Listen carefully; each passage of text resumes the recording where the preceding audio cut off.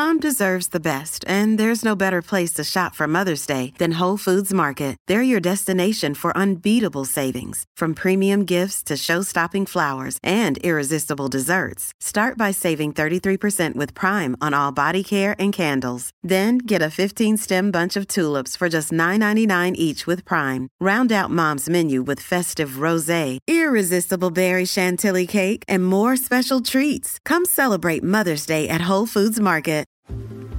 Welcome to Get Naked with Dr. Kate. I'm your host, Dr. Kate Balistreri, a Beverly Hills-based psychologist, certified sex therapist, and the founder of Modern Intimacy. Thanks for joining me here, where I talk about sex, relationships, mental health, and dive into your questions with practical answers and real solutions. Each week, I share insights aimed at helping you build an authentic and healthy relationship with yourself, with others, and with your sexuality. It's time to get naked, emotionally, mentally, and on your own time, physically.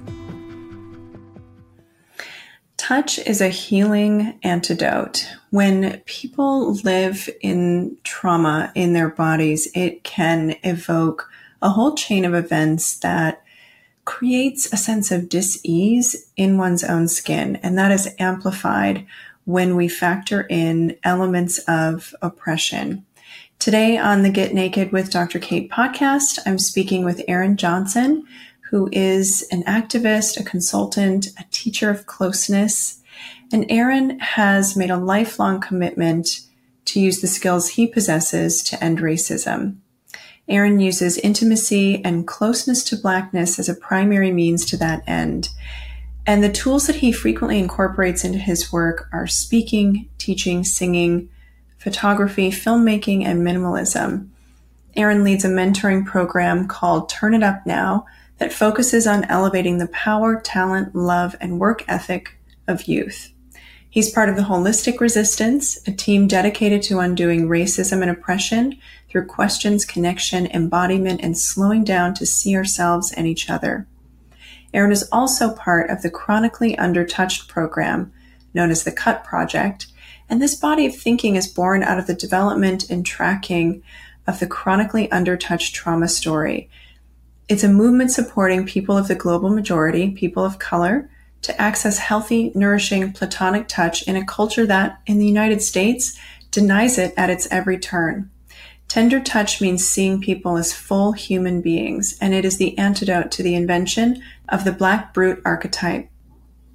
Erin believes that deep connection is one of the most powerful tools one can use in dismantling racism. Erin, thanks so much for being here with me today. I've been really looking forward to this conversation. Me as well. It's an honor to be with you. It's really powerful. Yeah. Can you tell me a little bit about what led you to form these teams and these different projects that you're working on? Yeah, for me, the biggest piece has been trying to be human in America. Ultimately, I think there's something that I think about Holistic Resistance, which is the first org that has really kind of set us up to do all the other work. It's been able to dismantle oppression at every level, dismantle it in ways that feels, impossible, and places where it feels small and simple. And then the next big step was the CUT project, the Chronically UnderTouched. This was my desire to be human and that fine platonic touch. And then in between those, grief has been huge. So grief to action has been a huge part of us navigating both of those worlds. So for me, it's constantly looking into the world going, where can I be human here? Where can I be human? That's what I continue to ask myself. I was really drawn to your work, especially the Chronically UnderTouched program. And I wonder if we can kind of break down a little bit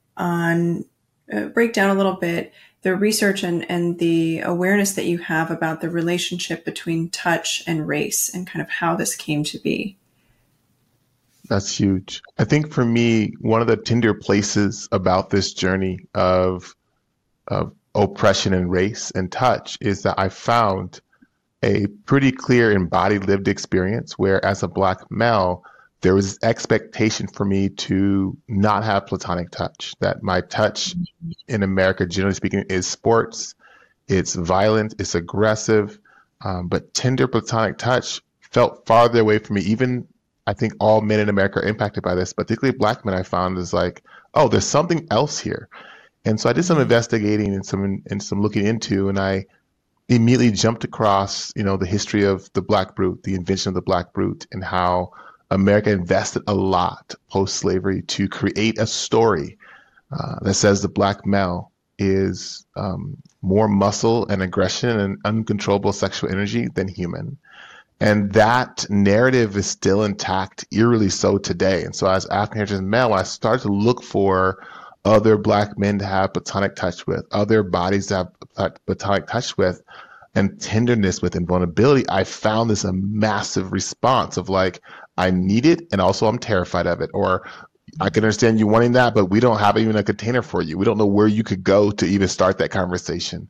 And that really kind of not surprised me, but really made this a big part of my life's work, to create a conversation, practices, practitioners, thinkers, activists around this kind of big topic of platonic touch that is aware of how oppression impacts the stories we get to see, visualize, and hold in our bodies as we live in this country as humans. And so for me, it really was a personal journey that's turned to my mentors and now turns to the public.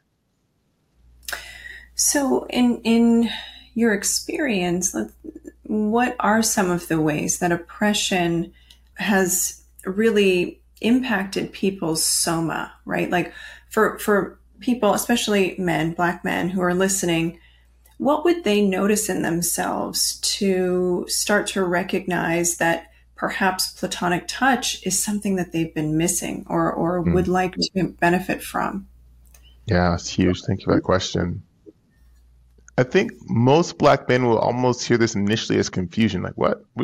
I got work to do. I got things that what touch? What are you talking about? Like, and that's your first sign where this feels strange. Like, it's like, what's this brother talking about? Like, touch. And some folks might be like, I'm onto something. But then they think, oh, touch. They'll think immediately their partner. They'll think of the romantic space. And I kind of throw in this catalyst of like other Black men. Like, it's important for us to have tender, thoughtful touch with other Black men. And they're like, what brother, what are you talking about? Like, what? Slow us down. The interrogation that will come up in their bodies first if they track it, and then in their minds. Compare it to this one thing. I rarely sit down and say, hey, man, we'll pick up basketball at the gym. Very few brothers that love to play ball would be like, Aaron, why do you want to do that? Why do you want to, when I was playing high school and they said, I want you to put on some pads, I want you to run into the next guy next to you, we're going to call this football, it's a sport. I never interrogated, like, why would you want to do that? I never did. But when we bring in the concept of thoughtful platonic touch, we start getting really interrogative. Like, wait, why, Aaron, do you want to have this experience, right? So all of a sudden they interrogate. So I think this track where we start to interrogate and ask questions and get concerned and maybe have fear, and where we feel completely comfortable and safe, even though there's physical risks to our bodies, our health, there's studies coming out. And I'm going to be clear, I played 4 years of football. I ran track at junior college. I'm an active person to this day. I don't critique athleticism on the face of it. I just want to name that it has a toll on our bodies and how Black bodies are put in spaces with no interrogation. But when we do something tender, so I was this track where we start to interrogate our interaction, right? The other thing that's important too is where I think for us to track in this process of like being Black in America is where do I get it? If I want to get stronger, I go to the gym. If I want coffee, I go to Starbucks or some other coffee shop. But if I say I want platonic, thoughtful, tender touch from other Black men, look at the landscape of your reality and go, where do I find that? Where do I find that? Where can I be tender, vulnerable, human outside of my romantic spaces? And go, Yeah. Why is that such an important component of the need for platonic touch, to separate it from romantic touch or sexual touch? Let's really break that down. Well, I think one of the things that I found, and this is a product of the Black brute, is that sexuality has been weaponized so much as a defining factor of who we are and how we value ourselves as men, particularly as Black men, because we hypersexualize a lot. So you don't have to jump far into Google to see this idea of the Black penis being this like centerpiece of our identity, right? And so it becomes so much of the centerpiece that oftentimes Black men are contorting their energy to kind of match this propaganda narrative of defining their value. So when we talk about platonic touch, it automatically, almost like it takes the Black brute narrative and the Black penis and sets it aside. Not useful in this interaction. And then it asks the important question of what's left. And what's very eerie in America, when we take the Black penis and we set it aside, oftentimes we're not tracking ourselves. There's a whole lot there we're not seeing, but we feel like nothing's left. Like we're not even worthy of being seen. We're not worthy of being celebrated. We're not worthy of being heard.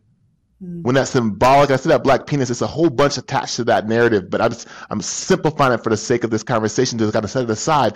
The idea is when we realize is what is now there. So platonic now becomes, this is a very strange concept I find to come up, is platonic touch becomes, I even risk say, as valuable as sexual touch, as valuable as romantic.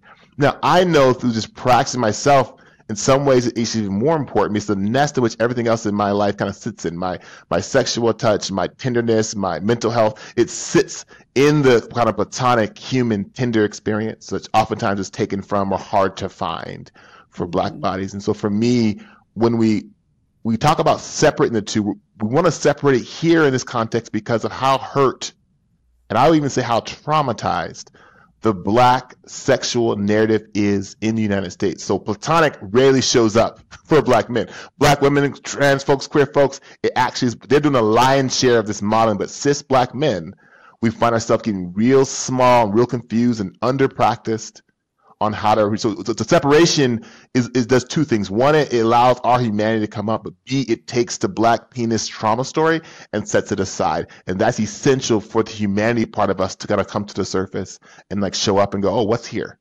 And not be like, I'm nothing when that's not here. So you've mentioned the Black brute archetype, right? Can you elaborate a little bit more on what that includes and the parts of our humanity or Black men's humanity that are left out when that really is the prominent narrative or identity that someone is sort of constructed around? Yeah, it's huge.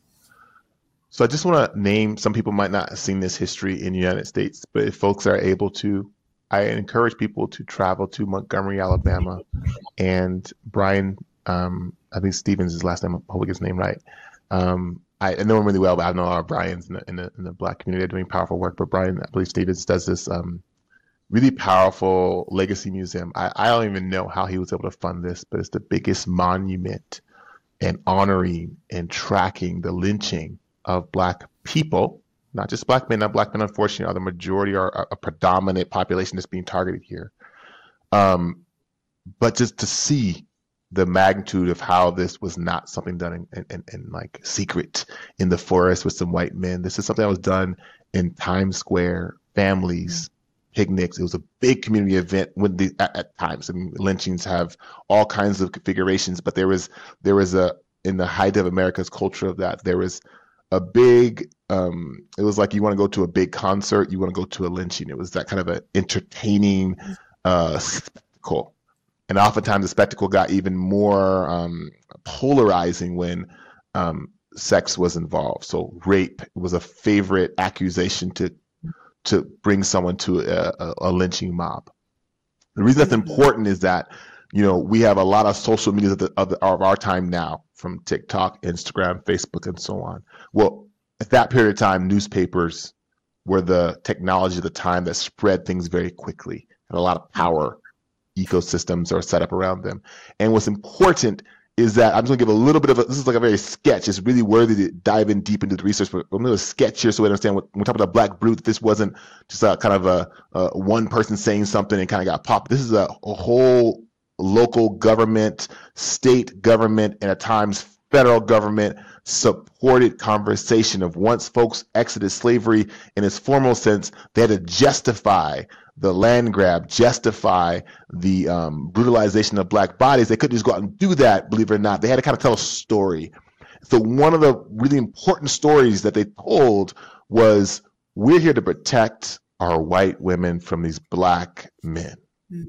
That's important. I mean, you got lynched for reading, for organizing, but this was an important emergent thought process that started to come up. And you read this in the articles. You read these in the articles. This is not something you can go and this part is Googleable, right? We're still in Googleable territory. So that narrative over a period of, easily 100 plus years was really being spewed into the language, into the comic books, into the entertainment. It was weaving this story so that when we needed to, when America, meaning America needed to go in and kill, when a community had to go in and kill and hang and display a black body, it made sense to the community because they've had all this propaganda of this black, terrifying, it's really important. He's big, he's strong, and he has an uncontrollable desire for white women. And the only way to protect him is white men's task is coming to protect. That's the kind of birthplace, right? So you go and Google like Birth of a Nation, you'll see this theme played out as one of the major first cinematic experiences in America. You find they can tell a story, no surprise, they told this one. It was compelling for the time. And so I say that because that narrative kind of birthed itself in America and it's been fed till this moment I'm talking to you. So therefore, when you think about that kind of brutal culture and space was formed, really important that stereotype, that archetype doesn't have tenderness, intelligence, all those parts that make it very difficult to control. So that part felt important. And so as we start to develop our media and the time it evolves, we still have an investment in not seeing black bodies as a whole, specifically black men, as complete beings, because we do that, the whole NFL collapses, the whole prison industrial collapses. I mean, I can't tell you enough. I'll land here in this moment and breathe, but I'll say I can't tell you enough. If I drove down to our local sheriff's office and I said, hey, can you all give me $1 million? I have 8 young black men here I want to support. They'd be like, what? How much? Get out of here. They laugh me out of the room. And those same, one of those young black men maybe has an addiction issue, maybe gets a gun, maybe goes into the local store and robs it. And as soon as he comes in with the gun and maybe he actually discharges that weapon, $1 million is released. Helicopters are in the air. Police officers are on their way. The surgeon that has helped the person that maybe got ahead of that by talking to me the day before and gave me a grant. I could have mentored in a nonviolent way and supported this ecosystem. I'm saying this example is that you'll find that anytime we try and get critical resource to get ahead of a trauma story, no money. But it's time for us to be violent, all the money is there. The helicopters in the air, the police department is fully funded. But any type of humane, you'd be surprised on the young black men that I work with that when they have a comprehensive touch plan, their violent, traumatized bodies without even professional help, which we recommend, but sometimes not accessible, drops dramatically. We haven't changed their food yet. We haven't changed even their housing yet. We changed their touch plan. And their violence has gone down. I mean, 80, 90% of the time, right? Because, I mean, it's attached to like working out and moving and food. All that's a part of your touch plan. But I just want to name that platonic touch piece is a real game changer, but no one's trying to practice it. And so I'm just trying to raise my flag as high as possible to remind us that when these stereotypes are gone unchecked, the carnage that happens. But when they're actually given some good thoughtfulness and that stereotype is challenged, it's amazing what kind of tender healing, I could say healing even can happen. Healing can happen to the black male body. So that's the place where I think that narrative is so painful, is that it keeps those hurts intact so well and so quietly. Oh, and so insidiously and with a determination, right? Yeah. The systems in place to oppress people of color are so intentional. Yeah. And I think about like what it's robbing younger black men of as they're emerging into the world. And if they don't experience platonic touch, non-sexual touch, non-romantic touch, how do they begin to see themselves as objects or cogs in the machine, right? And I wonder, what your thoughts are and what your opinion is about the relationship that the absence of platonic touch has on Black men's relationship with love and with sex. Oh my goodness. That's one of the most tender parts of this work is that I feel like the last 7 years, I've gotten really exposed to the consent culture and really thinking about what that means in building relationships. And even as evolving, I get chills because to me, one of the places I probably grieve the most is where Black men on one end of the spectrum are taken advantage of by their romantic spaces because they're so chronically undertouched. The simple story is when you're young and if you're blessed to have parents that tend to you, you're born and you were nursed, you were held, you were hugged, and you're like, oh, this is heaven, maybe. I just love my mom or parent, whoever is caring for me. Touch is like baby's medicine. We know this keeps them alive. Studies show that this touch is important. And right around, you go from like literally being tucked in your mom's womb and hearing her heartbeat coming out, maybe being nursed and held. And in short 5 years, you go from all that touch to almost zero when you're too heavy to pick up. That's kind of when we start tracking young Black women. When they're too heavy to pick up easily, their touch goes from almost constant to nothing. And quickly they understand their next window of contact, and they'll get this through kind of media, video games, mainstream culture, is going to be sexual. And it's going to be right around 12 to 17 years old. That's the next time frame. So they got to now sit with no real touch, 5, 6, 7, 8, 9, 10, 11, 12, almost 10 years, sometimes even longer, before they get any touch. And while their nervous system is trying to figure out how to grow without having all the touch because they're Black male bodies and this is America, capitalism is prioritized, their body is building up this like, I'm undertouched, I'm all kind of, it's coming out in anger, frustration, sports, addiction, all these things are just impacting us. We navigate different levels, but we get to maybe 12 or 13 and now at that point we're exposed to hip hop music or the mainstream culture music, all the cinema. They say, oh, if you posture as close you can to the Black brute, you will get touched. The music videos have brothers dancing and all the hot women are behind them. This is what you get when you start to be the Black brute, not being tender, not being vulnerable, but the Black brute narrative. You become an NFL player, you become an athlete, you will get this touch. So all of a sudden my romantic space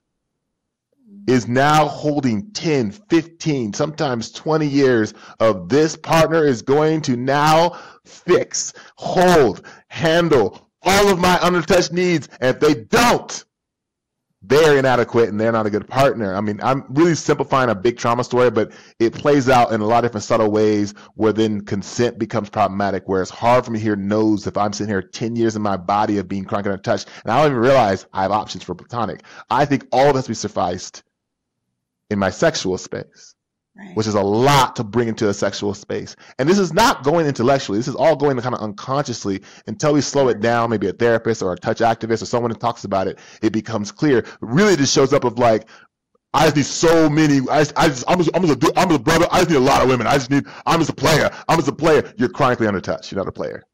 You're chronically untouched.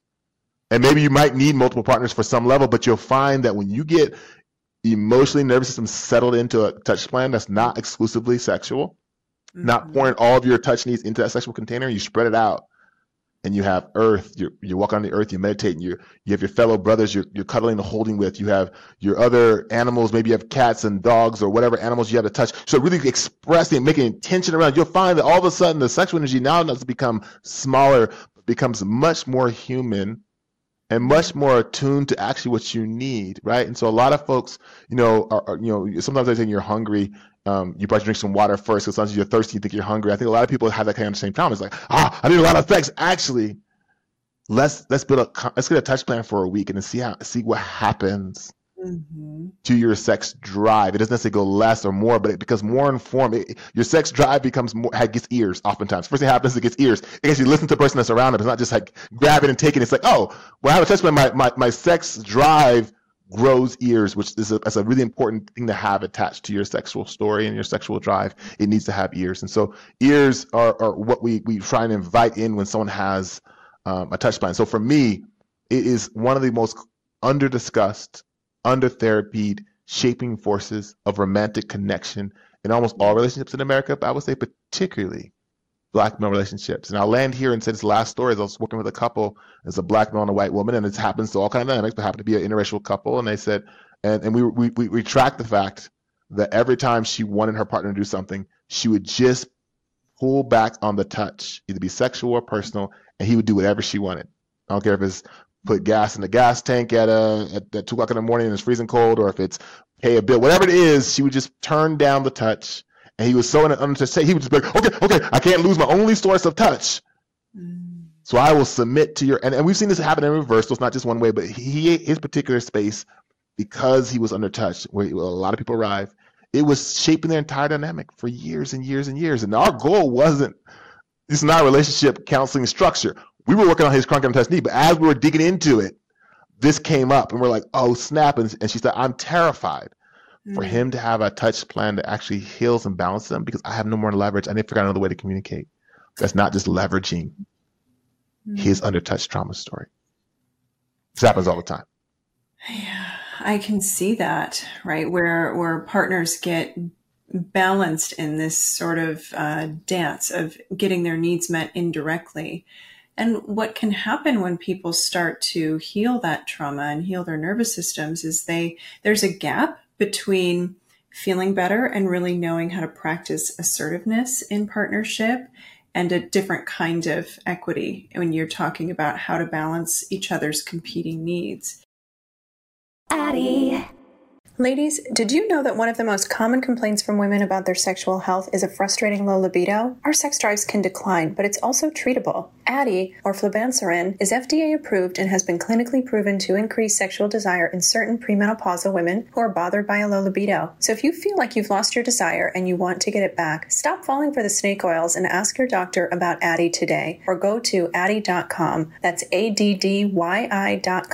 Addie is for premenopausal women with acquired generalized hypoactive sexual desire disorder, HSDD, who have not had problems with low sexual desire in the past, who have low sexual desire no matter the type of sexual activity, the situation, or the sexual partner. The low sexual desire is troubling to them and is not due to a medical or mental health problem, problems in the relationship, or medicine or other drug use. Addie is not for use in men or to enhance sexual performance. Your risk of severe low blood pressure and fainting is increased if you drink 1 to 2 standard alcoholic drinks close in time to your Addie dose. Wait at least 2 hours after drinking before taking Addie at bedtime. Your risk of severe low blood pressure and fainting is also increased if you take certain prescriptions, over-the-counter or herbal medications, or have liver problems. Low blood pressure and fainting can happen when you take Addie even if you don't drink alcohol or take other medicines. Do not take if you are allergic to any of the ingredients in Addie. Allergic reactions may include hives, itching or trouble breathing. Sleepiness, sometimes serious, can occur. Common side effects include dizziness, nausea, tiredness, difficulty falling asleep or staying asleep, and dry mouth. See full PI and medication guide, including box warning at addie.com/PI, or call 844-PINK-PILL. Go to Addie.com and use code GETNAKED for a $10 telemedicine appointment to find out if Addie is right for you.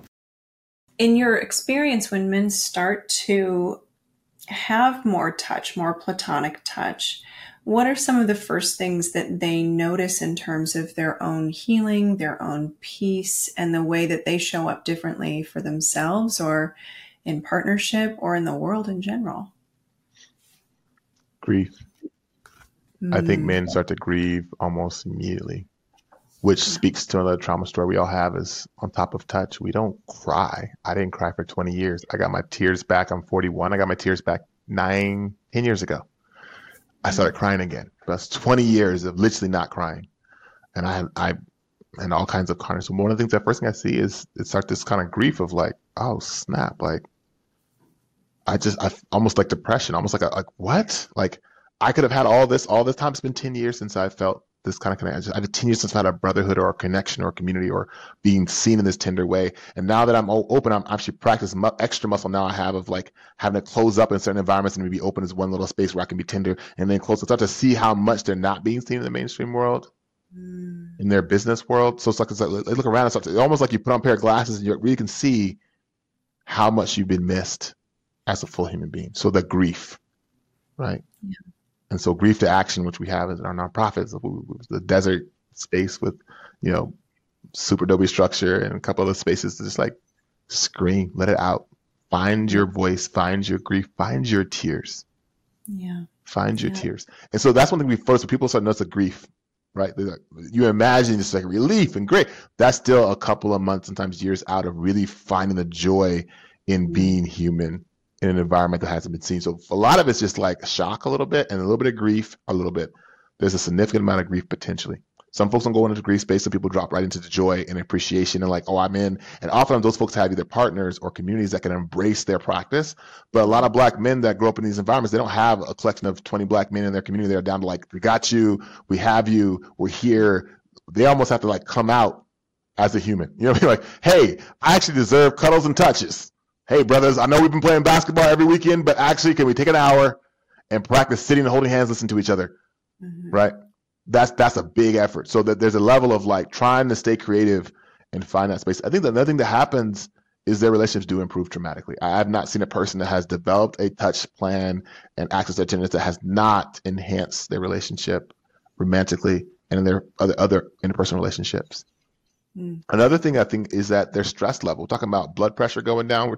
I'm not talking about this as a magical, like just like drinking water and sleep. It's the sexy thing that saves your life. It's that kind of thing. It's like you sleep, you drink water, and you start crying and getting touched. Surprise, surprise, the body responds positive. But blood pressure, noticing injuries in your body you even notice, because part of a comprehensive touch plan is we kind of just touching ourselves, just rubbing our skin, just noticing that. I got this from a veterinarian. When I was in homeschool many years ago, we talked about just like, oh, like if you pet your dog, you can pet your dog with intention. If you see any bumps, or it jumps to the side.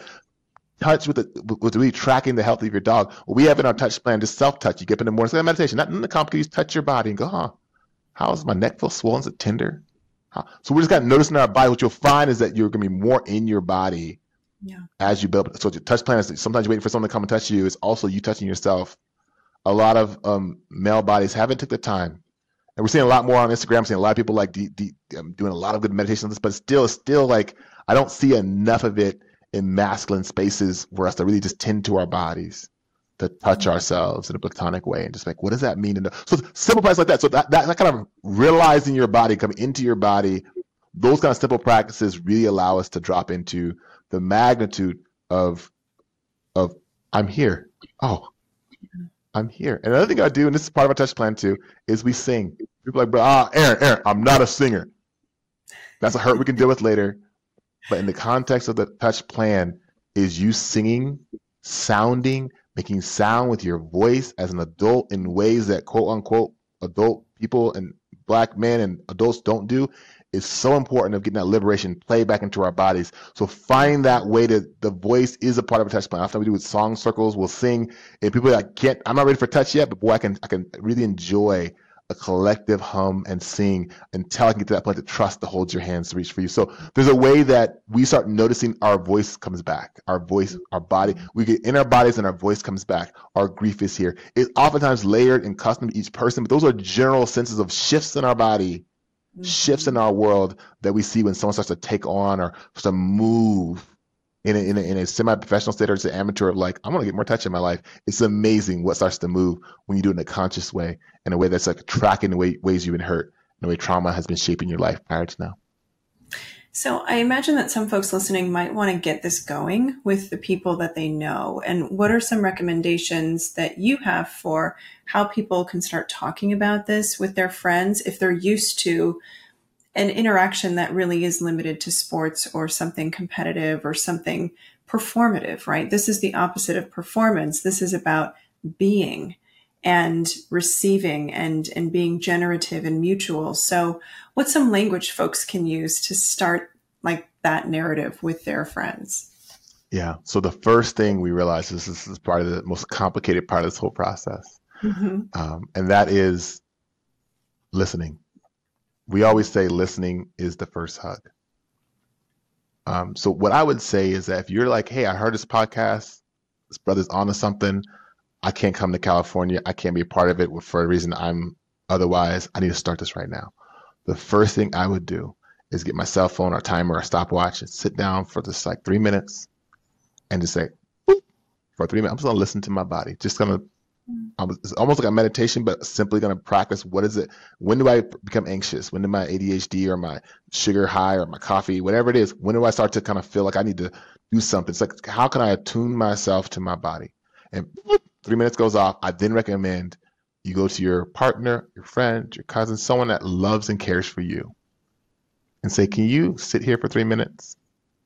And if you feel comfortable to do so, I would just offer you to hold their hand. So there's like a simple hand hold, nothing complicated, just a comfortable way to sit and hold hands.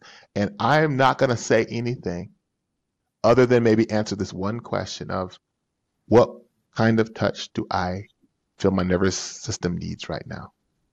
Just thinking about it. You might say that, you might just sit with that one question.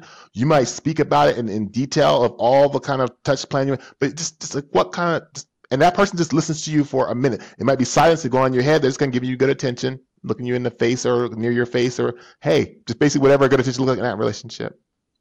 And you just sit there. And in my Aaron, this is not sexy at all, Aaron. Where's the run up the 2 mountains and lose the 10 pounds and then the touch plan? But I want to name that one of the hardest parts about this entire process is the success or failure. This is in our Touch Activist program. This is in our one-on-ones. This is before I even had the vocabulary for it. Your ability to listen fundamentally is the game changer. It's the water to the diet if you're working out. Your ability to listen. And the reason that's complicated is because in the United States, we don't listen. As a culture, it's not like you, Jonathan, and Missouri, you're not listening. I mean, as a culture, we don't listen. So I just want to name that we're kind of in this culture not listening. It's going to feel radical. 3 minutes is going to feel like 20 minutes. You're like, that's 3 minutes? That's a long time the first time you do it. But I say that because that's what we're going to build off of. You can just do that once a day, 3 minutes, hold someone's hand that cares about your partner, friend, ideally another black male if you're a black male, but obviously whatever personality is hard for you. And then track, my partner sits down, I can hold their hand. We do it all the time. This is great. My brother sits down, it's harder. When my other male neighbor who I love dearly, and we've gone hunting together, we've done all these things together, when he sits down and holds my hand, it feels uncomfortable. Like, just notice that. So the idea is that I would say 3 minutes, once a day, multiple times a week, practice that. And that will give you a sense of arriving. And it's not as unsexy as it is, you'll be surprised at what 3 minutes a day. And that can go to 10 eventually and 20. But I say 3 because I've done this long enough to know that we start, you bench press, don't start with like 400 pounds. Start with just the bar maybe. This is the bar. It's an important weight. But start with just a little bit of weight. And folks don't know what that is. The bar is 45 pounds. And generally lifting, you start there. But those aren't lifting. This idea is start at an early stage. Start slow. Try to listen to the person around you, but listen to your body as well. What is your body telling you? And that was what the map I would use to kind of start you out. That's what I would say if you want to start out today. That's really lovely. How can people work with you if they want to, get more involved and be more intentional with this practice? Yeah. So we're just in our second month of our Touch Activist training program. So we have folks that are signed up to say, to do this in 3 months is difficult, but I realized I needed more practitioners. And some people have some basic framework. So we have a 3-month training program for folks that say, I would like to intentionally interrupt this trauma story in America, right? And we focus on black men because it's 3 months. If we focus on all men, it'd be like a year-long progress. If we look at like trans and queer and all those other ones, we have other programs coming right now. We're focusing on a population I feel like is underseen in this particular narrative. So this particular training program is for touch activists, people that want to become touch activists. And then we have another side of it, which is for the black men or folks that would like to be held in touch. And so these are where folks that come out of this training at different levels could support. And this could be activists, could be a phone call holding space or actually in person. So I'm in Southern California. I'm in the Mojave Desert, but we have a site in Northern California as well. We're going to have several summits for folks to come and gather, and we'll do an intensive immersive weekend where we'll work on building your touch plan. So that is one of the kind of places you get to touch activists is the end of like, I want to be a touch activist. Everyone's welcome to that. And you're like, I want to be held. I want to sign up for folks at a graduate program. I want to work with you one-on-one or whatever it might be. And we can build touch plans for folks. And that could be, I have an 8-week program. I work with folks, and I have a 16-week program. I work for longer folks. And I usually have a bigger team for that. Where folks have built their touch plan for themselves. This could be up in virtual. Ideally it's in person, but obviously I can move across the country and get there. So virtual is now a very good option to build a plan. And so we can go two ways. And now you can go to cutproject.org and email us. You can go to Holistic Resistance to email us.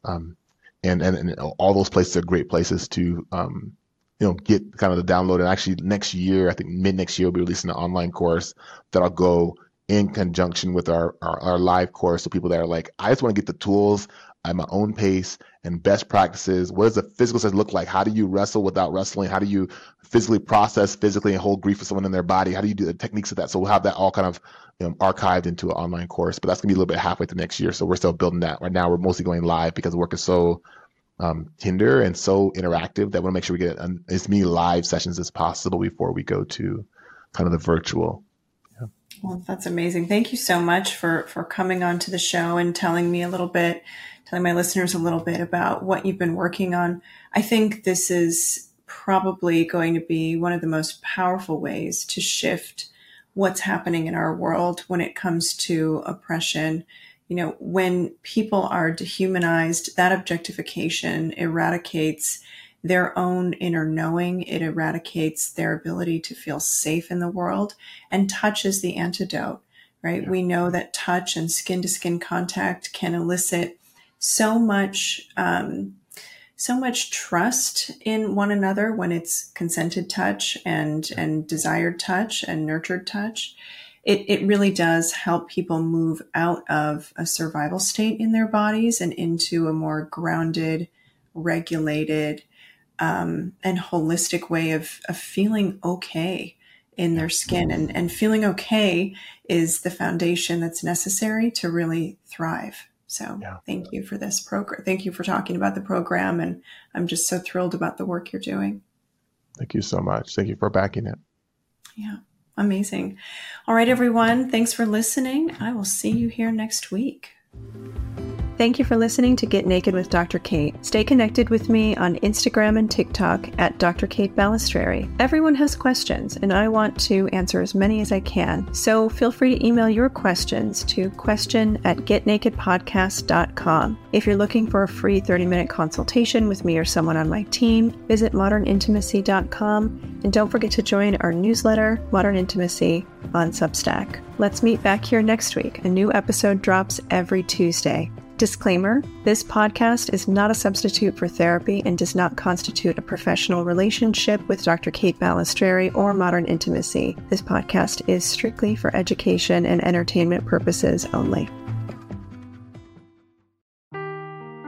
Seeking the truth never gets old. Introducing June's Journey, the free-to-play mobile game that will immerse you in a thrilling murder mystery. Join June Parker as she uncovers hidden objects and clues to solve her sister's death in a beautifully illustrated world set in the Roaring '20s. With new chapters added every week, the excitement never ends. Download June's Journey now on your Android or iOS device, or play on PC through Facebook Games.